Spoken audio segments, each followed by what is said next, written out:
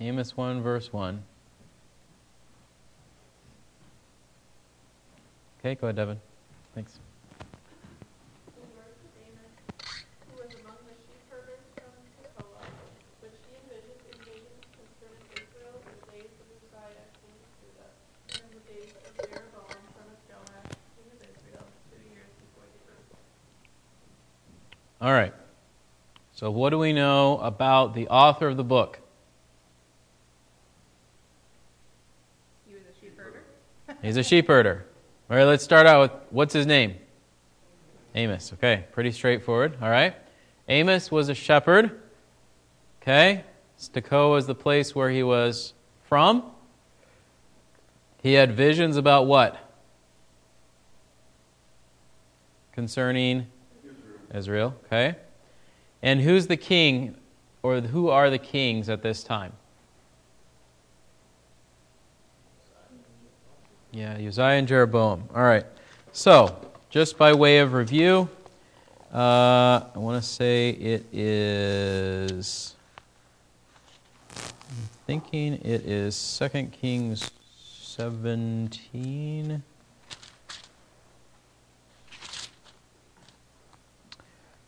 All right, so 2 Kings 14, verse 15.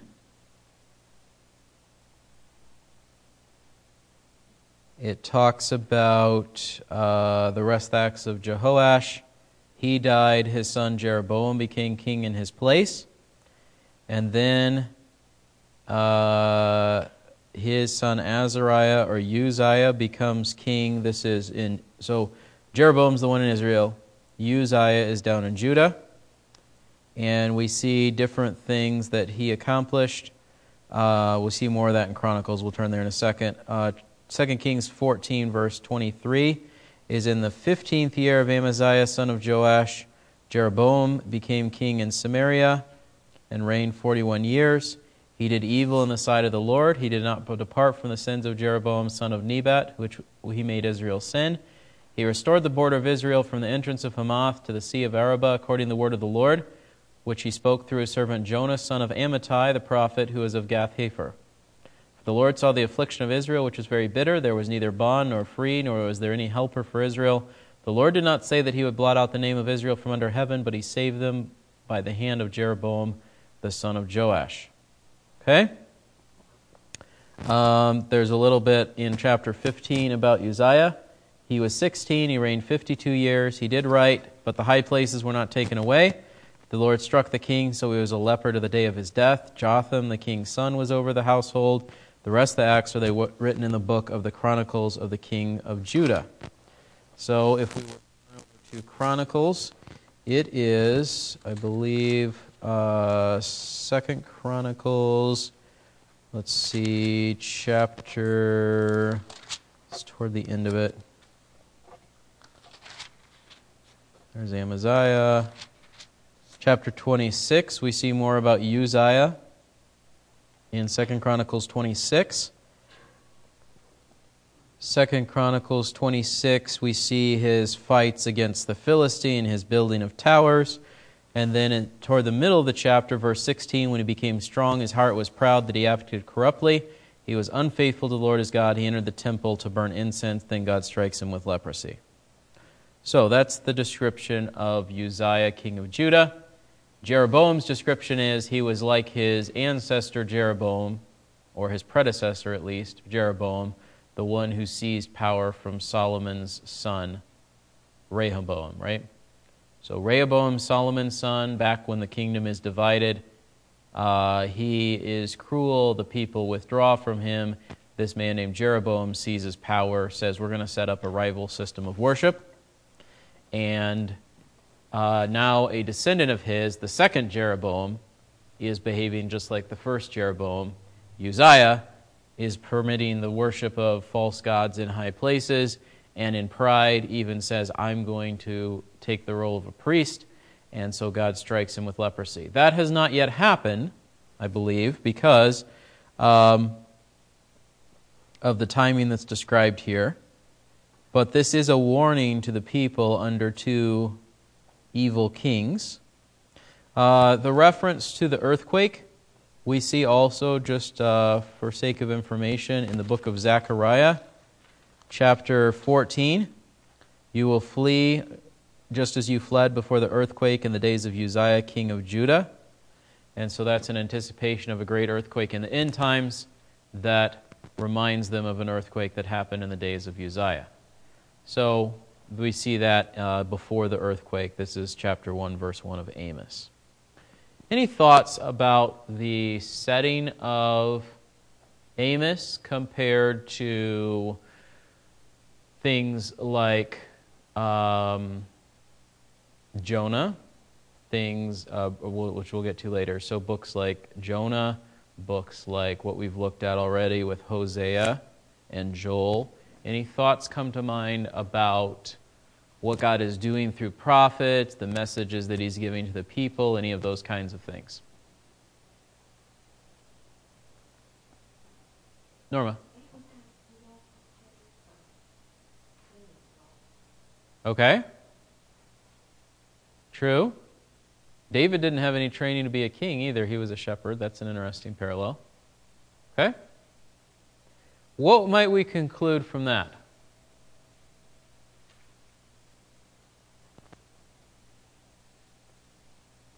Does God need you to have a college education or a doctorate or anything like that to serve Him? No. Do you have to have had extensive formal training to teach the Bible or to proclaim God's Word? No. We should do it accurately, we should do it carefully, but it's not a question of academics, because Amos was just a shepherd, David was just a shepherd, God made one king, God used another as a prophet. Okay? And again, I think it's easy to maybe have this mindset that shepherds were stupid because they weren't trained in the law and things like that. They weren't dumb because they were out there keeping sheep and all those sorts of things. They had opportunity to observe God's creation. David makes extensive use of that in the poetry that he writes in the Psalms. And so I think it's easy for us to maybe have sort of this attitude that degrees equals intelligence and lack of degrees means not intelligence, when in reality the main thing that God is concerned about is our willingness to serve Him. All right, other thoughts here from this verse, the beginning of the book of Amos, compared to the other books. Think about the timing of when these things are happening. I think it's fascinating that it's very specific in timing, whereas like Joel wasn't. Okay. Yeah. So Joel talked about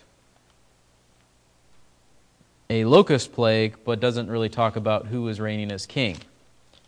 If we were to go back to Hosea chapter 1, it's the word of the Lord that came to Hosea during the days of 4 kings of Judah, and during the days of Jeroboam, son of Joash, king of Israel. So, if we take the introductory verse of Hosea, the introductory verse of Amos, are they the same or a different time period?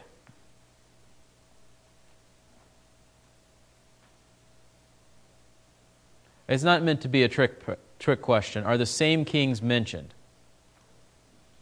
I would say yes. More of them are mentioned in Hosea, which seems to imply that the message God gives to Hosea is spread out over a longer period of time. Okay? But Hosea and Amos had an overlap in their ministry. That's the point that I'm trying to make. So, this is interesting as we think about the way that God is revealing His Word. If you have Amos, who is among the shepherds, and you have Hosea, whose occupation is not mentioned as I recall, it seems that Hosea perhaps had a more specific role in speaking to the king of Israel, or at least the leaders of the people, because his actions were an illustration of His relationship to his wife's unfaithfulness was an illustration of God's relationship to the leader's unfaithfulness of the people. So there is a degree to which Hosea's message is maybe directed more toward those who are in charge of Judah, for example. But then when we come to Amos, we're going to see that he is speaking to the nations around Israel. So in that respect, is Amos more like Jonah or more like Hosea in terms of his audience? More like Jonah. Now, the passage which I don't think I had noticed until recently when we were looking at 2 Chronicles, where it said Jonah prophesied to Uzziah, the word of the Lord through Jonah said that God was going to restore the border of Israel. We think of Jonah as basically he went to the Ninevites and that's it. But we see this glimpse from 2 Chronicles that God also sent him to prophesy to the king or to the people that the border of Israel was going to be restored. Which means at the end of things, even though Amos is prophesying to the nations around Judah, we are also going to see examples of him prophesying to Judah as well. So the point of saying all that is, I think it's easy for us to get in our minds that the prophet kind of stayed in one place and talked to one group of people, but the reality is God moved the prophets around according to his purpose, depending on who he wanted to give the message to. So for part of Amos, he's going to be talking to the nations around Israel and Judah. For part of it, he's going to be addressing Judah and Israel themselves. Just like Jonah is sent to the Ninevites in Assyria, and then later he speaks to King Uzziah. So all of these prophets, it seems, we don't necessarily know if they had a close connection. Like, we don't necessarily know, did Hosea ever meet Amos? Did Amos ever meet Jonah? We just know that they were living in roughly the same time period. Amos seems to have been ministering in a very specific, maybe shorter window. God says, hey, stop being a shepherd, go be a prophet. Maybe he goes back to being a shepherd afterward. A very short time period. Hosea's ministry seems to be very extensive over the reign of these 4 kings, a period of 20 to 25 years maybe. And then Jonah, we just see the reference to the 2 incidents, the one in Assyria and then the one with King Uzziah. So all this to say, it's important for us to see specifically what the book is saying, and I think it's also helpful for us to consider how all these things fit together, not to spend a ridiculous amount of time on them, but just to consider how did God work through the prophets in the Old Testament, and the fact that the Bible is a unified message. What I mean by that is God speaks through Amos, God speaks through Hosea, God speaks through Jonah, God speaks through Joel, different prophets in different places with overlapping ministries who are saying similar messages to a variety of groups of people. Any other thoughts from verse 1 before we move on to the actual prophecy that he gives? So he was a shepherd. He's got a ministry to a variety of places.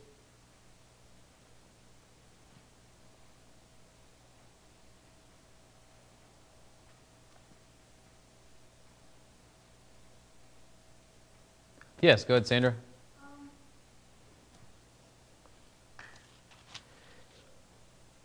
The main job of a shepherd is to lead, feed, and protect. Okay. Okay. Is that right? I think so. No, probably. Are you seeing a parallel between his background as a shepherd and his ministry to the people? Yeah, and the Lord. The Lord feeds us, leads us, and protects us. Mm-hmm. That's true. Okay.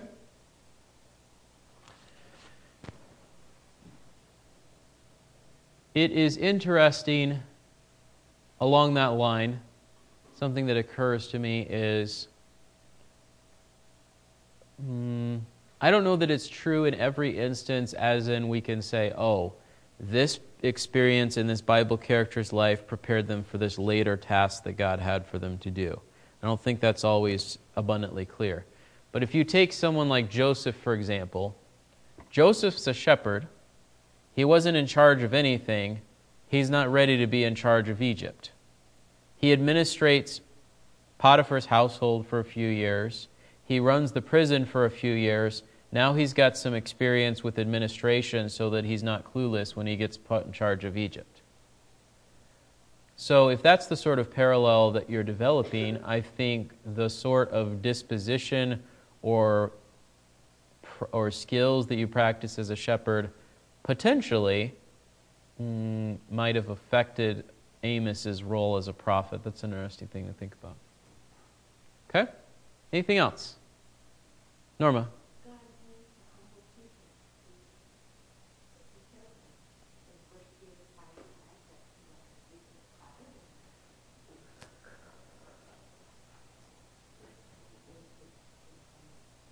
Yeah, there is definitely a theme in Scripture where God uses both those who are unexpected and those who are not significant from the world's assessment. All right, let's read verses 2 through 5. Who can read 2 through 5 for us? Okay, Tina, thank you.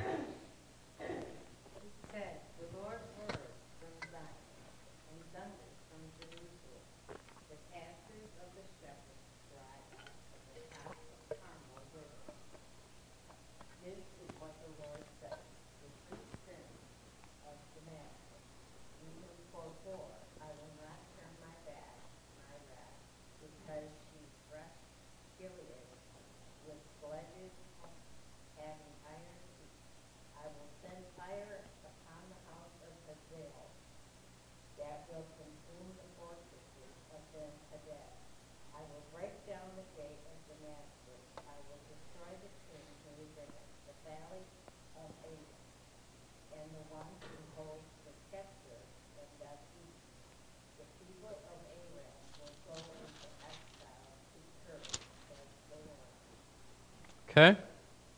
Verse 2 we could potentially take as separate from 3 through 5 in that God is roaring from Zion, Jerusalem, Carmel. Those are all things associated with events in Israel, right? Mount Carmel is, I believe, where the thing happens with Elijah and Ahab and the prophets of Baal. Zion and Jerusalem are obviously associated with Judah. So let's take 3 through 5 as the prophecy towards Syria. What is God saying to Syria? Clarification, Syria is not Assyria. Syria tended to be more nomadic. The Assyrians ended up being an empire that built several significant cities, of which Nineveh was the greatest, and established like this kingdom. What's the problem with Syria? What's God's response to them? Verse 3. Jonathan? They went up against Gilead. Okay. Okay. Fascinating, he uses the imagery of threshing. He's like, you have threshed the people with your swords, and so now fire will consume you. It's interesting imagery, like agricultural but also war all mixed up together. The references to places like Damascus, Avon, Beth Eden, going in exile to Kir, these were significant places in the land of Syria. So God's basically saying these things, that your capital city and all of these other places that you view as secure are going to be attacked and overcome and destroyed. How does God describe what Damascus did, what Syria did? At the first phrase or two there of verse 3.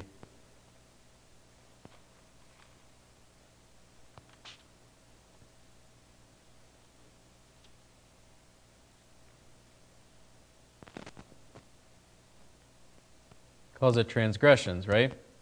We're going to see this formula for 3 transgressions and for 4 all throughout chapters 1 and 2. And this is sort of a poetic way of saying for all of your sins, I think. God has a list. God is reckoning with them against it. Okay? So, just as the Israelites were conquered and raided and so forth, the people of Syria will go away into exile themselves. All right?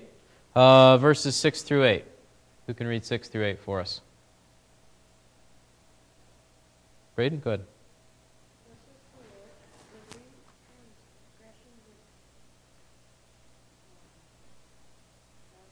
Mm-hmm.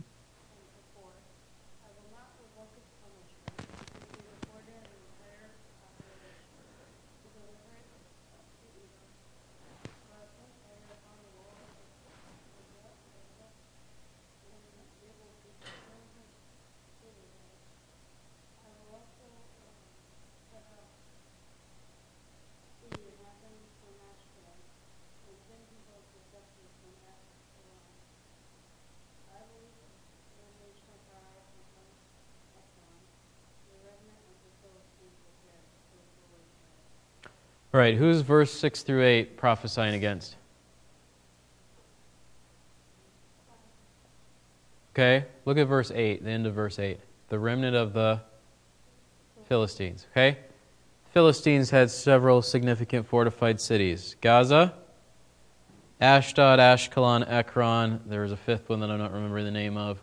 These were their secure cities. They tended to be raiders as well, but they had these 5 significant cities. God's basically saying, I'm going to come knock down your cities and destroy them because you came and raided my people, took them into captivity, sold them in slavery to deport them to Edom. Now the same sort of thing is going to happen to you. So, again, transgression is the reason. The punishment is correlated to actions they took against God's people. All right, how about verses 9 and 10? Who wants to read that? Verses 9 and 10. Evan? Thus says the Lord, for 3 transgressions in Tyre and before, I will not revoke his punishment, because they delivered up an entire population to the enemy, and did not remember the covenant of brotherhood. So I will send fire upon the wall of Tyre, and it will consume their citadels. Okay. Tyre and Sidon, what was their specific problem that they did? Parallel to the Philistines, right? They deported people into slavery, into exile to Edom, despite the fact that they had a connection to that group that they did it to. And then we come to Edom herself in verses 11 and 12. Who wants to read that? 11 and 12? Bruce, go ahead. Thus says the Lord, for 3 transgressions of Odin and before I will not revoke his punishment, because he pursued his brother with the sword, while he stifled his compassion. His anger also tore continually, and he maintained his fury forever. Okay. Continue. Yeah, verse 12 too, please. So I will send fire upon him, and it will consume the citadels of Bozrah. Okay. Thus say the Lord, for 3 transgressions of the son of Ammon, and before, I will not revoke his punishment, because they ripped open the pregnant woman of Gilead in order to enlarge their borders. So I will kindle a fire on the wall of Redmond, and it will consume her citadels. Amid war cries on the day of battle, and a storm on the day of tempest, their king will go into exile, and his princes together, say the Lord. All right, so we see verses 11 and 12. Why did God punish Edom?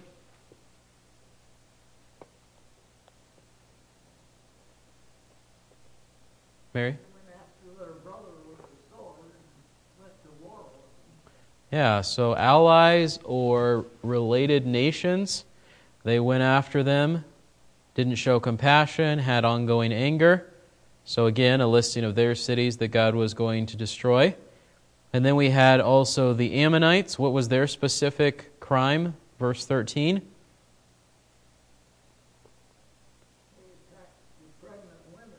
Okay.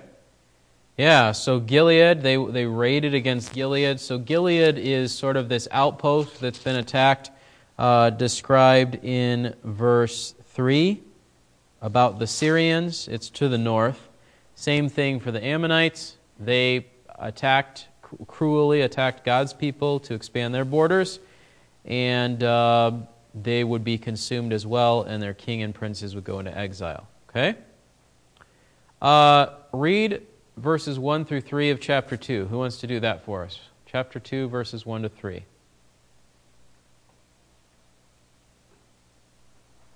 Ben, I see you raising your hand there.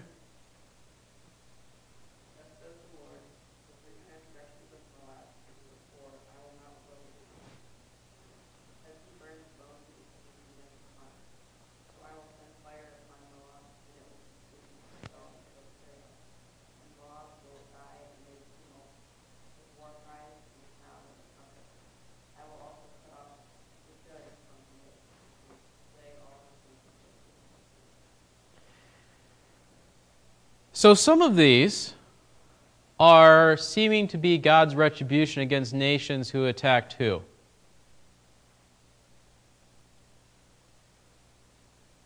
Israel or Judah, right?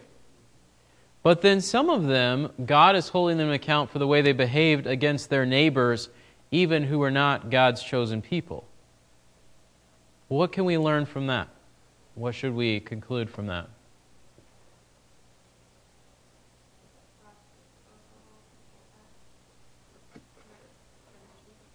Okay. Yeah, so you have nations who are pagan nations. God's concerned about how they behave toward one another. Even though the Bible often has a strong emphasis on how nations pertain to God's people, there is a sense in which God has made all the nations of the earth, and He's also concerned with how they behave toward one another. Which is really interesting because I think on a personal level, we're not called to correct every wrongdoing that one unbeliever does toward another, or necessarily to try to force unbelievers to conform to what God wants. And yet there's a sense in which that is God's goal, that is God's command on them, that's what God requires of them, and He holds them to account when they don't do it. So for example, if you have coworkers who swear and take God's name in vain, it's likely that you're not going to be extremely successful by just yelling at them every time that they do it and getting them to stop. But there is a sense in which, nonetheless, they are disobeying God and dishonoring Him, and God will eventually hold them to account for it as well, right? On a national scale, though, what we see here is God holding nations to account for their behavior toward one another. Excuse me. So, we might think, reading chapter 1 and the beginning of chapter 2, that God is concerned about these pagan nations and their sins toward one another and toward Israel. But then we come to chapter 2, verse 4. Exact same formula for 3 transgressions and for 4. I will not revoke its punishment. But who's he talking to now in verse 4? Judah. Their specific grounds for punishment. They rejected the law of the Lord. They have not kept His statutes. Their lies have led them astray, after which their fathers walked. So I will send fire upon Judah, and it will consume the citadels of Jerusalem. I'm not sure if this should be what it reminds me of, but there's a lot of parallels, I think, between Amos and Romans 1 through 3. Here's the point that I'm making. Paul in Romans 1 says, all of the Gentile nations walk in wickedness. They've ignored what's true and obvious about God. All people possess a conscience, but they suppress its voice that accuses them. And then he concludes by saying, all people are sinners, going their own way, forsaking God, etc. Amos seems to be doing a very similar thing.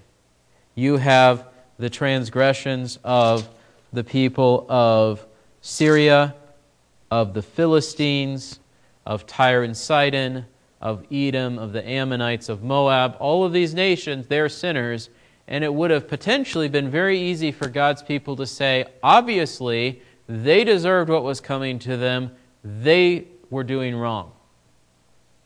The reason I say it would be easy for us to conclude that, or for them to conclude that in their day, is what was Jonah's perspective on it, which we'll get to Jonah later, but what was his perspective? The Assyrians deserve every last bit that's coming to them. But that doesn't, while all these nations around Israel were guilty, the Israelites themselves were clearly guilty as well. Look at verse 6. Thus says the Lord, for 3 transgressions of Israel and for 4, I will not revoke its punishment, because they sell the righteous for money and the needy for a pair of sandals. Those who pant after the very dust of the earth on the head of the helpless and turn aside the way of the humble. What's the first accusation God has against them for how they've behaved?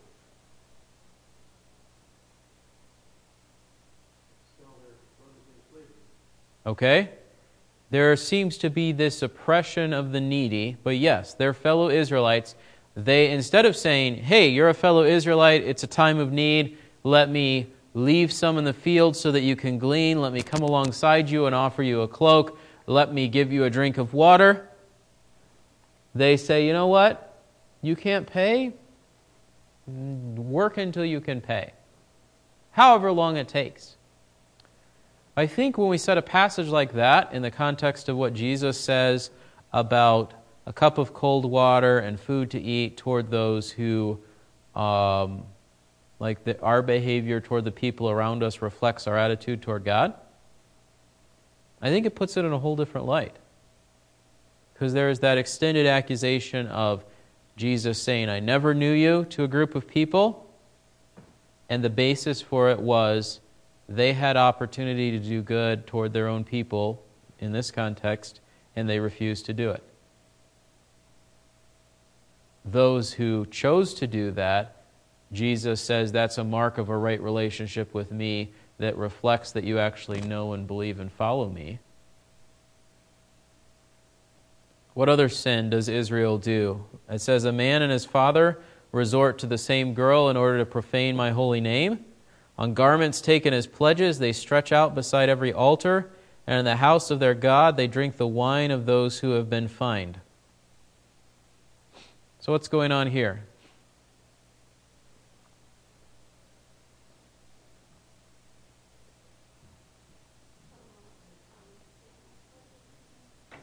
Yeah, so I think the end of verse 7 is pretty obvious. There is immorality. And then God sees in that a profaning of His holy name, which I think is why Paul makes such a big deal of it in 1 Corinthians 5 when it happens in the church, right?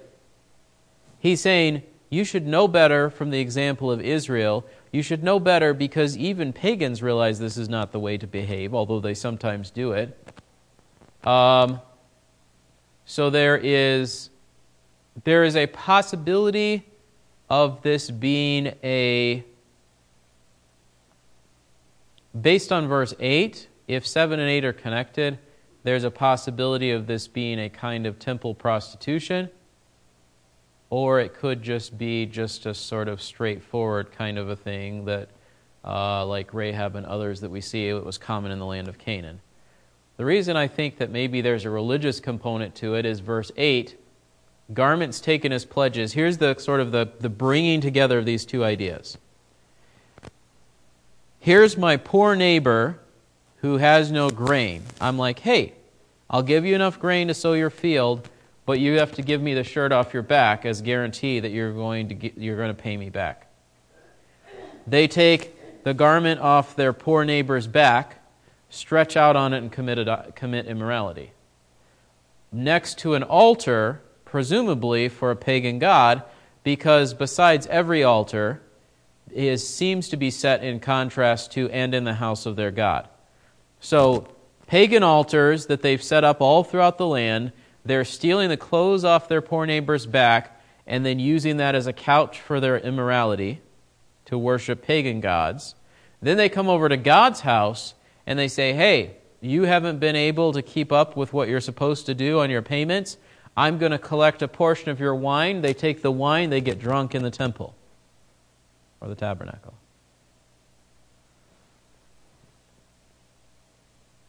There's possibly some other things going on there, but I think that's the basic idea of it. So, it's very interesting because God is calling into account the Philistines and so forth, and there's a degree to which we expect God to punish the Philistines because they were pagans and they insisted on worshiping fish gods and other nonsense, right? And yet, there's a degree to which I think we are almost sympathetic with the Philistines and the people of Tyre and Sidon and all that sort of thing, because for the most part, they don't know better. That pagan worship is all they've ever known, and while it deserves punishment, and God does hold them to account, there's a degree of ignorance about their idolatry and immorality. But what's God's accusation against the people of Israel? Verse 9, I destroyed the Amorite before them, though his height was like the height of cedars. I, verse 10, brought you up from the land of Egypt and led you in the wilderness 40 years to take possession of the land. Verse 11, I raised up your sons to be prophets and to be Nazirites. Is this not so? Had God ever done anything good for the people of Israel? Should be an obvious question. He delivered them from Egypt. He conquered their enemies. He gave them the land. He appointed prophets to speak His word to them and remind them of who He was. Verse 12, you made the Nazirites drink wine, and you commanded the prophets, saying, you shall not prophesy. Behold, I am weighed down beneath you as a wagon weighed down when filled with sheaves. I sent you prophets, I gave you abundance, and you saw an opportunity to corrupt those I sent to warn you of the truth and to stifle my true worship so that none would pursue it the way they should. What's the consequence? Flight will perish from the swift. The stalwart will not strengthen his power, nor the mighty man save his life. He who grasps the bow will not stand his ground. The swift of foot will not escape, nor he who rides the horse save his life. Even the bravest among the warriors will flee naked in that day, declares the Lord.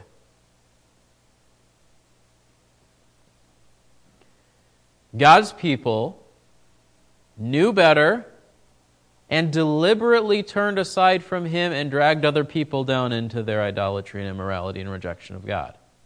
The nations around God, there was a sense in which they didn't know better, although there were moments of God warning them. But here's the thing.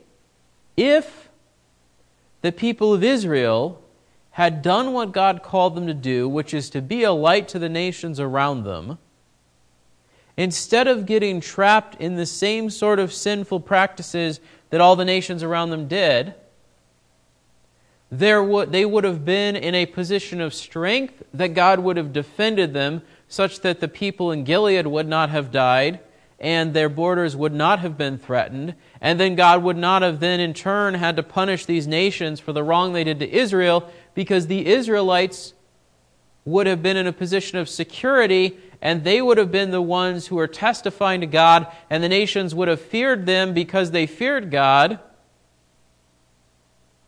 So the reason for all this calamity in Amos 1 and 2 ultimately comes back to, I think, the sinfulness of the Israelites. They turned away from God. God said in Deuteronomy, if you turn away from me, the nations will conquer you. But because God is a just God, when the nations conquer and then go too far, it's one thing to kill men in battle, it's another thing to kill pregnant women and children. The occasion of the judgment on the nations, I think, was rooted in the disobedience of the people of Israel and Judah.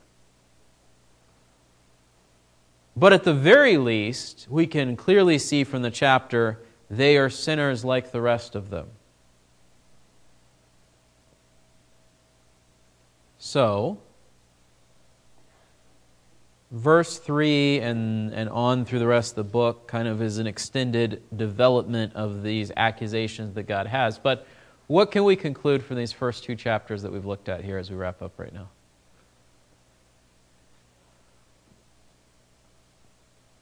Does our relationship with God have a broader impact than just on our own lives? Yes, Norma. Okay? Yeah. If we fail in our responsibility, there is at the very least a discipline, and if we don't genuinely know God, then a punishment. But that punishment is designed to lead toward repentance, I think we see. We'll see that more in 2 Peter 3 that we look at here in a bit. Anything else that we observe or think about as we conclude this chapter, Devin? I think God is more impartial than he takes the Okay. The minor prophets give us a picture of God being impartial, not playing favorites, though he has chosen Israel.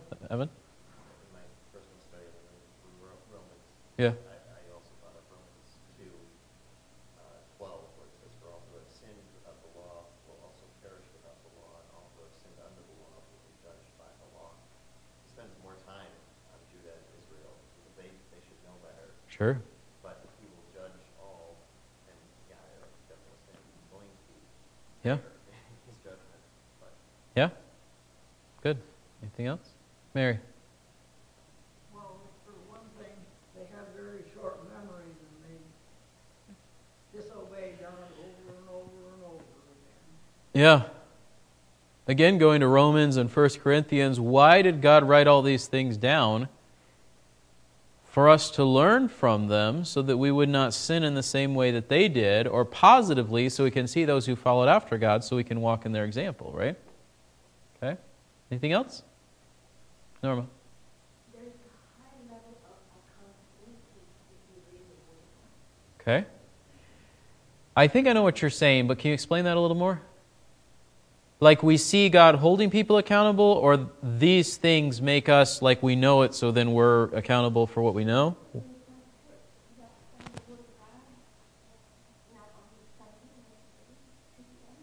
Okay. Yeah. Good. Yep. All right.